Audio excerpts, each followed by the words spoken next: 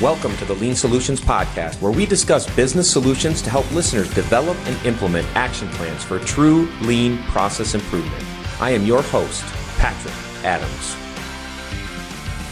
Hello and welcome to the Lean Solutions Podcast. Today's guest is Mike Leigh. Mike is the president of OpEx Solutions, a performance improvement company that helps manufacturers remove the barriers that prevent them from achieving their goals by developing leaders and improving processes.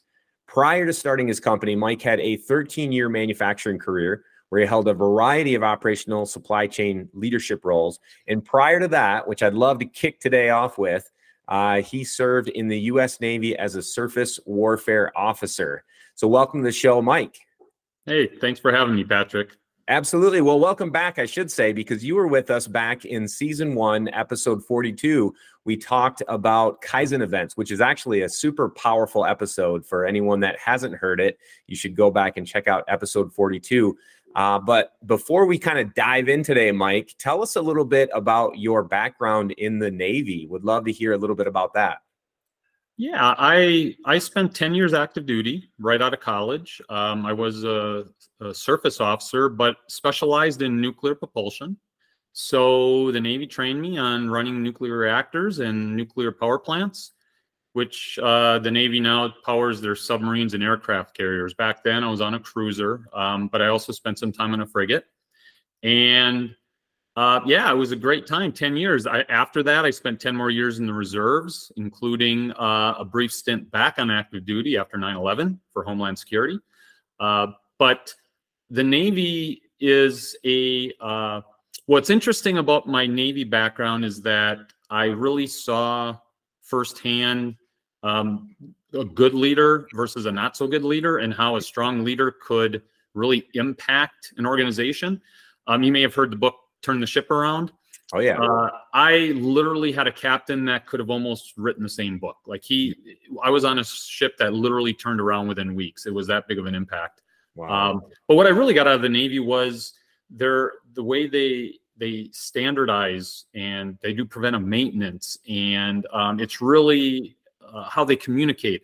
The way they, standard work, the Navy, if you really understand standard work and the military, you would find a lot of similarities.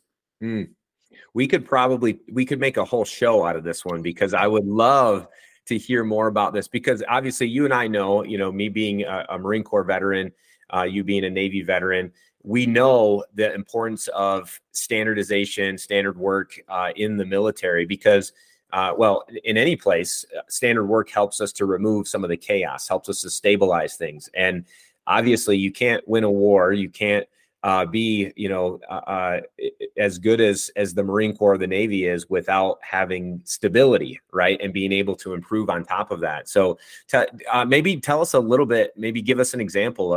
Maybe it's preventive maintenance, maybe standard operating procedures, whatever it may be. Do you remember any kind of good stories from the Navy or things that you saw that you said, this is amazing? This is probably before you knew anything about lean, right? You didn't. Well, that's correct. I didn't really know anything. It's more after the fact that I realized, boy, the Navy did that really well.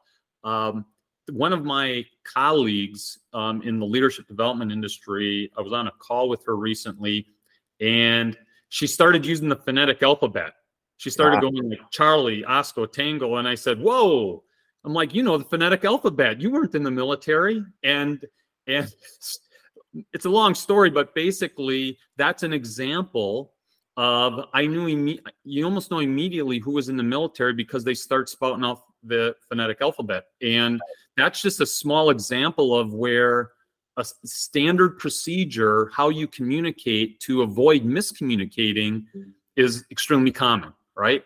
So that, just little things like that. And, the preventive maintenance work, when you take a look at TPM and equipment reliability, you realize there are some industries that have a high level of it, if like the airline industry, and the military is one of those.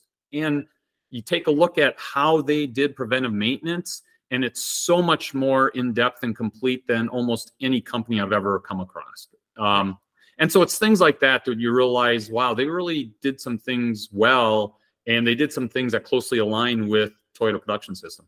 Yeah, they sure did. And you mentioned also when you were in the military that you worked for some really good leaders and maybe some leaders that, maybe needed a little bit of improvement. Any good stories around leadership development that came out of the Navy? Maybe something that you've been able to take from there and apply to what you do now? Yeah, one of my captains, and I'll give him credit here. His name is Captain Doug Kyler.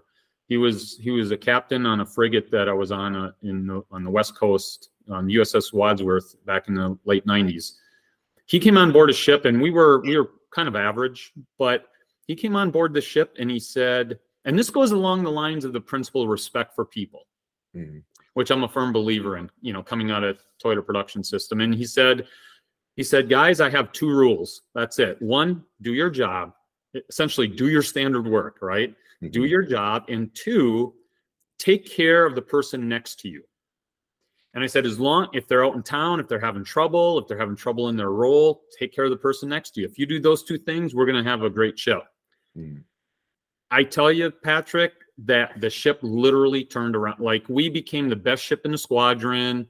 Mm-hmm. He got rid of all these curfews. He got rid of all these rules. Mm-hmm. And he just simply trusted everybody to do their job, do it well, and take care of each other. And that was it. Mm.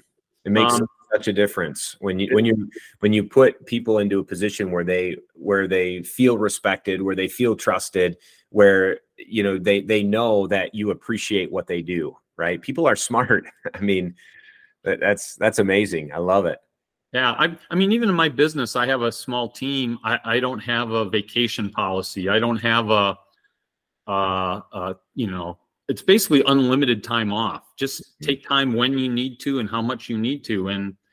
But I trust you to get the job done. And it's worked out fine. I've never had a problem.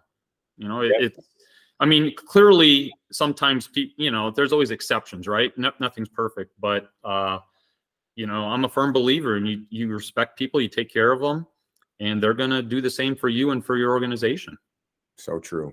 So true. So let's transition from the Navy to maybe your manufacturing career and forward. How would you describe your lean journey so far? So my lean journey really began as a manufacturing manager for GE. I was reporting to a new job at a new factory day one.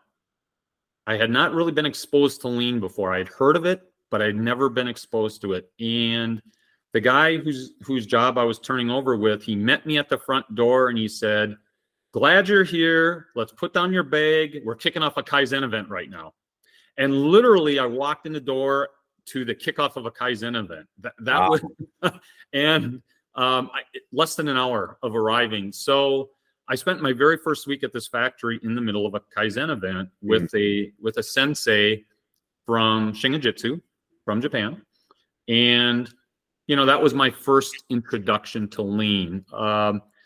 As a production manager then, I learned a little bit, picked up a little bit. But then it was a couple years later, I had the opportunity to transition to a full-time lean role for GE and helping other sites. And so that led to 5 years of being a lean advisor internally to GE and managing Kaizen events, which is why we did a podcast about that earlier. I've done so many of these either as a sensei, but most of them learning from a sensei from Shingijutsu. Sure. And so that's where I really learned lean. I became a huge proponent of Toyota Production System. And then I carried that forward to my own business. I started my own business 10 years ago, primarily supporting organizations in lean, as well as leadership development. Because one thing I learned during those years was that the leadership and the culture in an organization has an overwhelming impact on your success and continuous improvement, more so than almost anything I could teach or train. And so that had to be a core part of what I offered organizations if they really wanted to continuously get better. Yeah, absolutely. I'm curious to hear, and again, we may have talked about this on the last podcast, but I'd love to hear about that first week at GE. Maybe I don't know if you can bring yourself back to that week and think about the feelings or emotions or the experience that you had that week, just being engulfed in this Kaizen event. I mean, was it challenging? Was it exciting?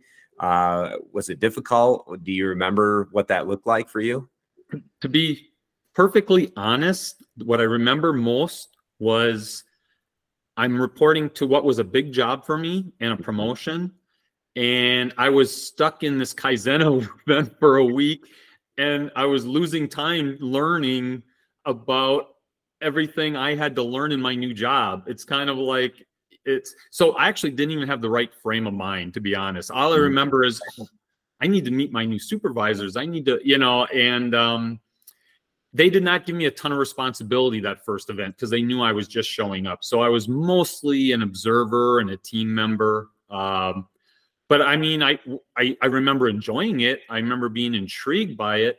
But more than anything, Patrick, I literally wanted to get going on my new job, and I probably wasn't able to absorb or enjoy as much of it as I could have, or as I did in later events.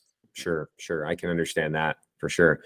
And obviously I know what things look like for you going forward, and just based on what we talked about back in episode 42. But I mean, your attitude from then until now, and just over the years, I'm sure you've learned so much through reflection, through teaching, through facilitation. I mean, how has your attitude maybe even shifted over the years toward the application of lean, in different ways, different industries, from a leadership perspective, whatever it may be? It has changed quite a bit, actually. During those years, I was a lean leader. One of the things I was able to experience is the different ways organizations were working toward applying lean, improving, working on their lean journey, right? Where to start, how to start, what to do first, so forth and so on. A lot of trial and error. And even after then my GE career and starting my business, I was promoting myself as a lean consultant, lean advisor, helping organizations on their lean journey. Sure. Okay.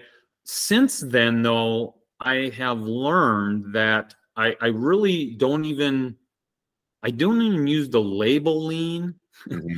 I don't even present or market myself or my business now as a lean training business or a lean support, or it's now been focusing on what performance improvement overall for manufacturers.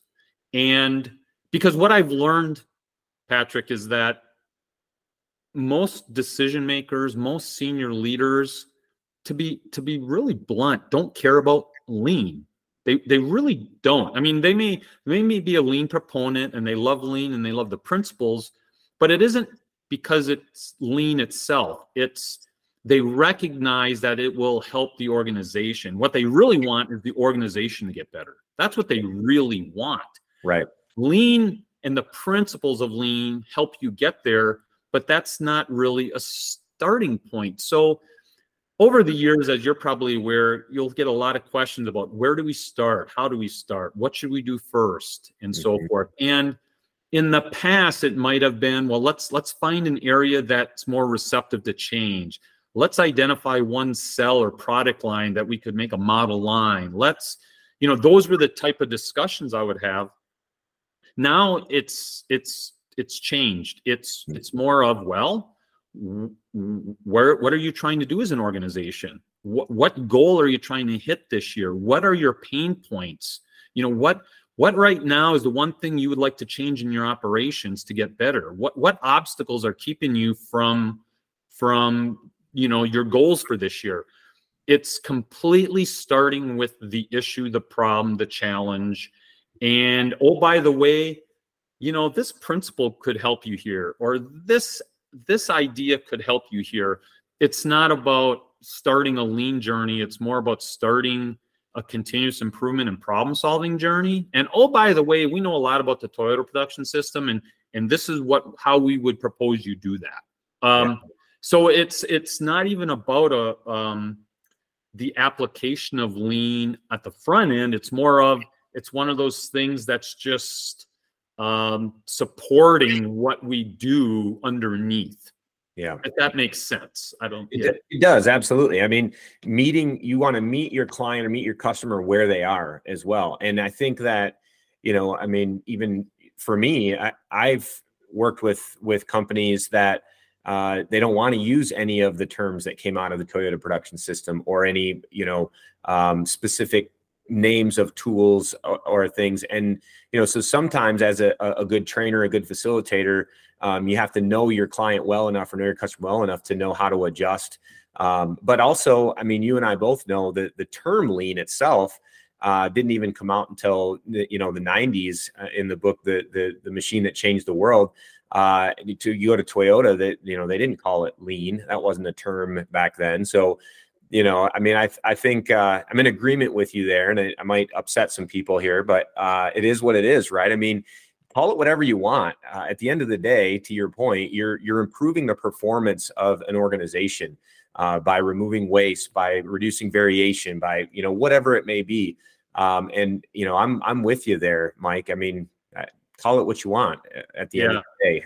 and actually, Patrick, I almost what you can call it whatever you want, but I'm really to a point where there is no it. In other words, it's not a separate thing. It's not a separate program. It's not even a separate initiative. There is no it. It's kind of like organization A wants to get better. For instance, let me give you a quick example. A company will often say, Mike, do you do lean training? We're looking for lean training. And I'll say, sure. But let's back up a second. Why do you want to do lean training? Like what is it that you feel lean training is going to do for you? Because I'm not a lean trainer. That's not what I do. Yes, I do lean training as a service, but what I do is I want to help you achieve something. Like, what is it you're trying to do? And why do you think lean training is going to help you?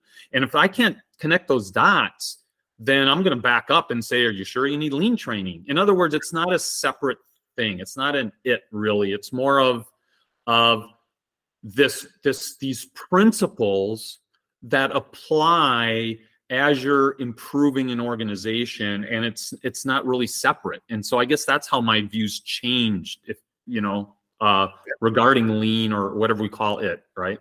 Absolutely. I'm with you 100% for sure. The principles are key, but yeah, the way that I would say it is it should be the way that you do business. Again, it also depends on what problem you're trying to solve, right? Which is why you would ask them, why do you think you need lean training? I mean, what purpose behind that is because, some leader went to a conference and met someone who said they should do lean training, or is there really something specific that you're trying to solve or a goal that you have as an organization? So yeah, I'm with you. So you talked about the approach, has maybe changed. What would you say, for those that are listening in that are wondering, what is the first step? What should we be doing? What would you say is your approach to helping companies move forward on their lean journey? Yeah. So I first and foremost, I really want, and this is for anybody, but this is also what I'll do with our clients, is really wanting to understand where do you want to be in the next 3 years or 1 year or 5 years, right? Like where are you now and where is it you want to be? Because anything we do on this journey, it should be first and foremost guided by what the vision and goals are of the organization. So the lean journey, if we want to call it that, and again, I'm actually getting away from even calling something a lean journey. It's more of the company's journey rather than this separate journey. I know that sounds like maybe I'm parsing words, but it's to help think in terms of it's not this separate thing. But it really starts out with, where is it you want to be? Now, you might call it a continuous improvement journey or an operational, or becoming, an organization that's high on operational excellence. But generally, it starts with the goals. It starts with the obstacles to get to those goals, and then concentrating on a few principles. So one of those principles is having good, stable operations. That's like the house of Toyota, right? That foundation is stable ops. If you've worked with enough companies, you realize so many companies out there simply aren't stable. And even in the world of Six Sigma or Lean, right, it's all about reducing variation. And so starting that Lean journey, I often ask people, what are your biggest pain points? Where do you have a lot of variation? Let's focus on improving right there. And that alone will often lead to plenty of opportunity. Other principles, respect for people and all its different forms. Making sure you're ensuring quality at the source, right? And improving flow, because you improve flow, you reduce lead times, cycle times, customer lead times. That's going to reduce your inventory. That's going to be better for the customer. It's a growth strategy. Those principles is, to me, part of, you want to call it the Lean journey. And concentrating on those principles moving forward. Hey everyone, this is Patrick. So sorry to interrupt this episode of the Lean Solutions podcast, but I felt it necessary to take a quick moment and personally invite you to the Lean Solutions Summit on October 2nd to the 4th this fall, 2023. The theme of this year's global summit is leadership, people, purpose, passion. You do not want to miss this amazing experience with the top process improvement experts from your industry. No matter what industry you're working in, this summit has value for you. The summit offers 4 different industry tracks to include healthcare, corporate, higher education and nonprofit, and finally, government. Our opening keynote is Chris McChesney, the lead author of the #1 Wall Street Journal best-selling business book, The 4 Disciplines of Execution. The Ops sisters, Kathy Miller and Shannon Carrolls, the authors of Steel Toes and Stilettos, will be joining us, as well as yours truly and over 20 other speakers. The final day of the summit is full of workshops, and there are limited seats for a tour of Menlo Innovations with Richard Sheridan and Zingerman's Mail Order with Dr. Jeff Leiker, author of The Toyota Way. Early bird pricing is now available at FindLeanSolutions/Summit-2023, or you can check the show notes for a link. Now, back to the show. I love it. No, that's good. And would you say, from a sustainment perspective, when organizations do, come head down this path, is anything that you can give the audience on opportunities to sustain, as they're moving forward, some of the different improvements that they make? Yeah, the sustaining has been as you've been doing this long enough to know, it's another common challenge organizations have, right? How do we sustain these efforts? So there are 2 things I would highlight to help with sustainment, or when you're having challenges with sustainment. One of them is this concept, which is, I think it's the first principle in Leiker's 14 management principle. I can't remember which principle it is, but having the long-term vision versus the short-term. Yeah. So I teach this in some of my Lean trainings as well as some of my leadership trainings, and that is, organizations often look at Lean to get a certain result. Okay, but and actually, this is a big component of my leadership training that I do, is that underlying, we get results from our behaviors, and our behaviors come from our attitudes and our habits and the way we think about things and our conditioning. Those things do not change overnight, but your attitudes and your beliefs and your actions is what makes up your culture. Mm-hmm. And cultures do not change overnight. And so one of the reasons efforts are not sustained is that there's too much emphasis on the result and not enough emphasis in the development of the culture itself, which is a longer term vision for the company. if you aren't changing people's attitudes and the way they think about things and the habits that they have, then your results and your efforts are simply not going to be sustained, because the underlying culture you need does not exist yet. So that's one. The other is going back to what decision makers really want. They want results.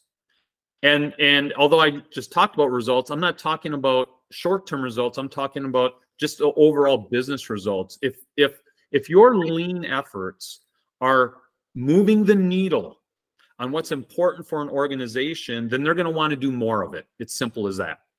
Generally, they're going to want to do more of it. So it's important, I think, that all efforts and trainings show tangible results, but simultaneously, you can't skip the culture development portion. You can't skip the leadership development portion, the coaching, the mentoring, the messaging. It has to be over and over and over to start changing people's habits and attitudes of thought so that they will continue on this journey. Absolutely. Love it. No, those are great, two really great points.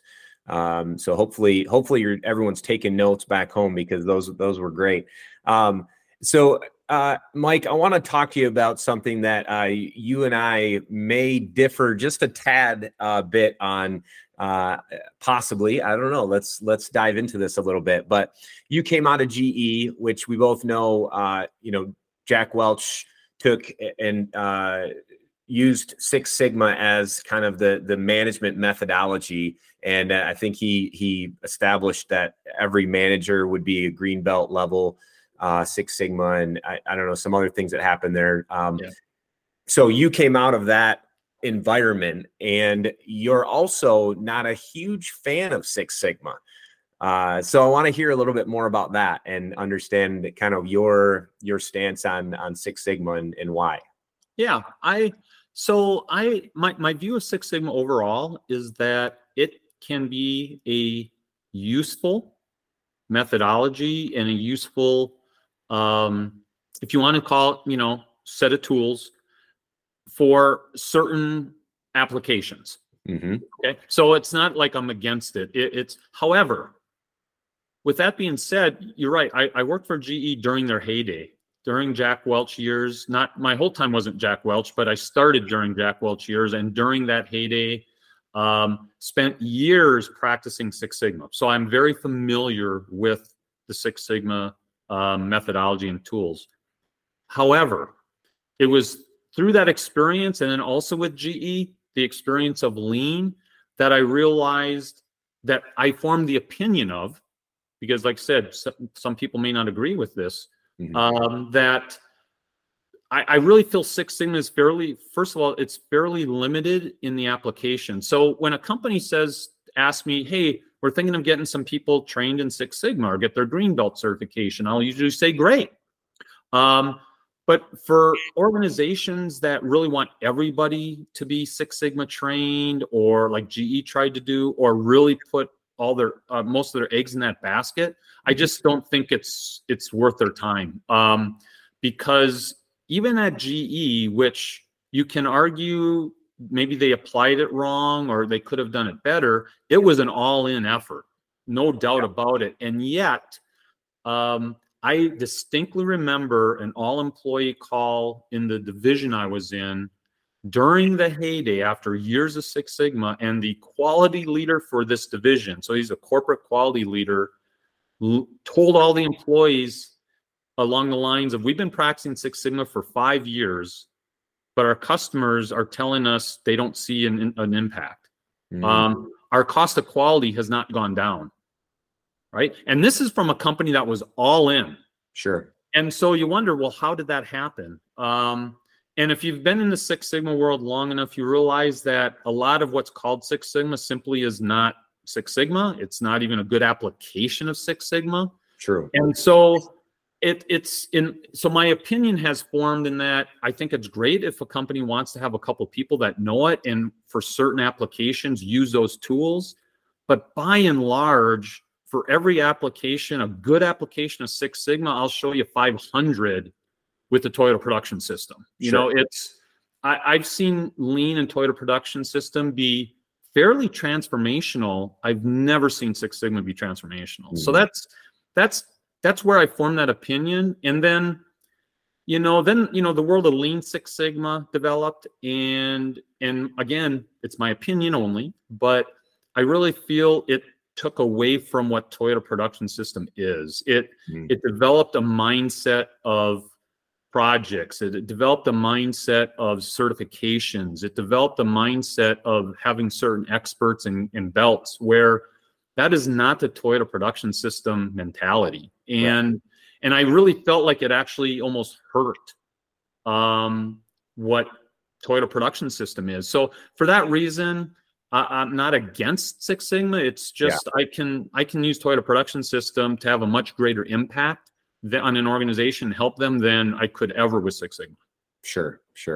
Yeah, I think we're pretty fairly aligned. So definitely good to hear your perspective. Absolutely. I definitely believe that they both complement each other very well. But to your point, you're absolutely right that, you can't just have a project mindset and think that you're going to have transformational results, with projects only, or, measure the number of green belts or yellow belts in an organization and you're going to have transformational results, right? It's not about the number of belts. It's not even about the tools that people know. It's really something completely different in that I think you and I both are aligned in with, the daily management, the daily Kaizen, the measuring results versus measuring number of belts, or, having transformational metrics in place that you're making decisions by versus, right, those what we would call vanity metrics, right? Yeah. And I don't, some companies really try to put project counts, whether it's Lean or Kaizen events, and I understand why they do that. But I won't consider myself an expert in Toyota Production System. I'm sure there's a lot I don't know about it, but some that I've learned is there's such an emphasis on the mentoring and coaching and problem solving and just how you look at problems themselves. And if that becomes part of your DNA, you're not even thinking in terms of projects. You're just doing it, And I think if you can and I think when sometimes you put certain metrics in it, it can drive the wrong behavior, right? And so you have to be really careful with project counts and put it this way, if I'm running a business, I don't care how many projects somebody does, Patrick. What I care about is, this is where you were at today. This is where I want you to get at a year from now. Are we getting there? Right. And is the trajectory correct? And how are you getting there? That's what I want to understand. Then I want to mentor people in doing that. I don't care how many projects they do. If they do one big effort that is transformational, and it's better than 4 little things that they did to call it a project, well, I'll take that transformational one every time. So it's, and plus on top of that, as part of the culture is it's okay to make mistakes, right? You want people to try, to experiment, to learn. And sometimes these project counts and the results of these projects start over, it drives the wrong behavior. I'll just leave it at that. You probably experienced it, and other people who are watching, listening to this have experienced the same thing. Yeah. Absolutely. Yeah, for sure.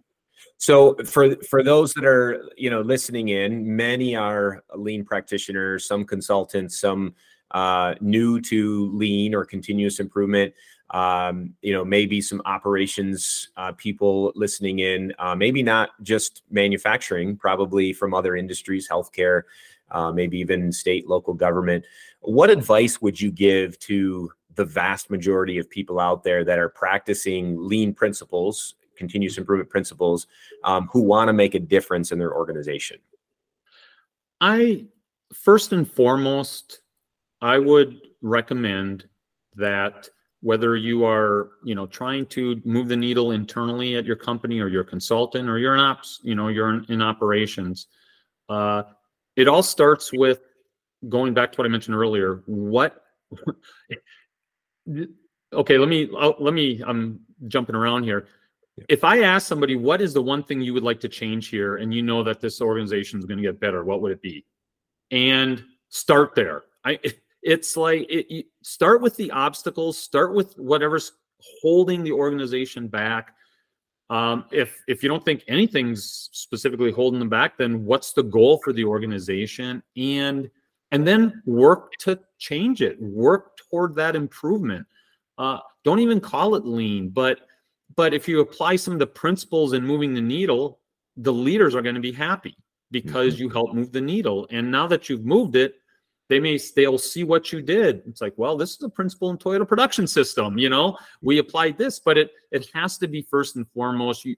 You have to be making an impact for the company, and without that, it really doesn't matter. And so, to really, where do you start, or how do you want to make a difference? It's all about really understanding what the decision makers and the senior leaders need from you and from your department and from your organization, and working to make that happen. Yeah. And oh, by the way, those principles of lean are a great way to do it usually, right? But it's got to start not, I'm going to do lean. It's got to start, I'm going to reduce cycle time here, or I'm going to improve our inventory turns, or our cash flow, or our labor productivity, right? It needs to start with that. Sure. Now, what advice would you give to somebody maybe that's in an organization where they don't have maybe leadership approval or leadership direction to do any, or they don't feel like they're empowered to make change? Because I talk to a lot of people that are in that position where it's almost like they want to get started, but they feel like they don't have the tools, or they haven't been given the go ahead to do that. Any thoughts around that, Mike? Well, I think, yeah, my first thought would be, if somebody has that feeling, right, that they don't have the opportunity to make change. Well, first, I think you have to be clear and ask that you want to do something. Leaders can't always read your mind, and sometimes there's miscommunication there. So I think it's important that if you have an idea, if there's something you want to try, making sure that it's something that's important to the organization. Yeah. And if you don't know what's important to the organization, ask, what's one thing, if there was one thing I could work on to help you right now, what would it be? And work on that and propose something, propose an idea. Now, with all that being said, if there are leaders that are really attached to the status quo and are risk adverse and don't want to make change, I'll be honest, I don't know what you can do, Patrick. I mean, I don't know if there's any advice I can give on something like that. I was in an organization not that long ago, and the feedback I was getting from a lot of employees was, it's going to be done this way all the time. Like, this is proven, we're not going to, and oh, by the way, they have high turnover, and you wonder why. Okay. Right. So that's a really hard one, but first make sure that's truly the case. Propose something, propose ideas, say you want to try something, say you want to make a difference.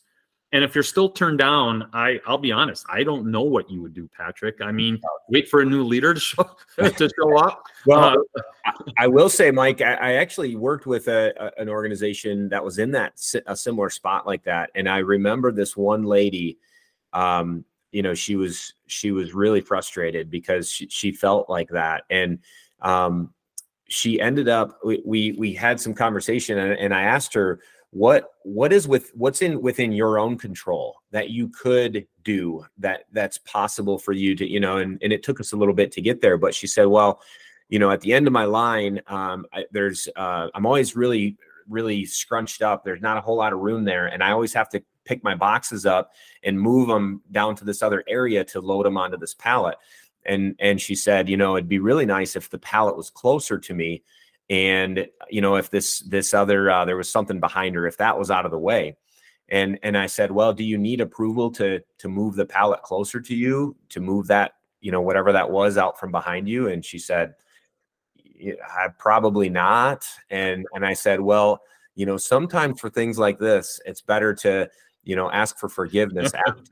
And I said, let's just move that pallet. And so her and I moved the pallet closer, and we pushed whatever it was out of the way. And she was just tickled pink, just so excited about, this new little area that she had set up. And we celebrated that. And I might have dropped a little hint to leadership that they should go check it out and have her show them the improvements that she made to her area, no matter how small, right? Paul Akers says 2-second improvements matter, right? They add up. So, again, it is hard when you're in an organization, when you're somewhere where leadership isn't part of the, or, isn't driving the change or supporting it. But I guess, I don't know. I'm with you. It's difficult, but I just think if there's anything, even something small within your control that you can improve, start there. Yes, that's great advice. That's great advice, Patrick. And one of the things I try to encourage in all employees I work with, all leaders I work with, is no matter, you can only control what you can control, right? But don't let outside circumstances squash your desire for improvement. Just keep trying. Just keep trying. Don't let it beat you down. Don't get too depressed. Just keep trying, because the alternative is not very pleasant, right? Is to just not do anything and to give up. So, never give up. One of the things I always tell employees when I'm training them is, it's okay to try and make a mistake. It's not okay to not try. So you got to just keep trying. And of course, then when I see that, I'm fortunate that in my position, I can be very blunt to leaders and say, where I see it happening and they're not really supporting that ability for employees to make a change. So, I think that's great advice. Just to do something you can control, and hopefully your actions will be louder than your words, and it'll encourage your leader to do some additional things. Yeah, that's right. Well, Mike, if anyone's interested to maybe continue the conversation with you, want to reach out to you, are interested in some of the stuff that you guys are doing at OpEx Solutions, what's the best way to get a hold of you? Sure. I would say if anybody would like to have a conversation with me or reach out to me, connect with me on LinkedIn. That'd be great. And so you can find me. I have not a huge following, but I have a lot of connections on LinkedIn. I will connect with essentially anybody that wants to connect there and send me a message. If you want to know more about my business or even reach me through the business, the website is opxsolutionsllc.com. We also have a YouTube channel, and some of your viewers might be interested. Several months ago, I started a video series called The Slight Edge, which is geared toward helping folks improve their leadership, productivity, and personal success through a lot of small changes that can have huge impacts. And so I have a series of videos on slight edges that leaders and other folks can do to help in those areas. So feel free through LinkedIn, through the website, all those ways I will get the message. Perfect. And we'll drop each one of those links into the show notes. So if anyone's interested, they can go to the show notes, find those links, and connect with you there, Mike. Mike, it's been great to have you on. Thanks again for coming back. And again, if anyone's interested to go back to season 1, episode 42, where we talked about Kaizen events, feel free to do that as well. But Mike, again, thanks for coming on. Appreciate you being on the show. Well, thanks, Patrick. And maybe the next time we'll have to talk about the military and how the military's influenced us and so forth. So, but anyway, thank you very much, Patrick. I appreciate it. Take care, Mike. Thanks so much for tuning in to this episode of the Lean Solutions Podcast. If you haven't done so already, please be sure to subscribe. This way you'll get updates as new episodes become available. If you feel so inclined, please give us a review. Thank you so much.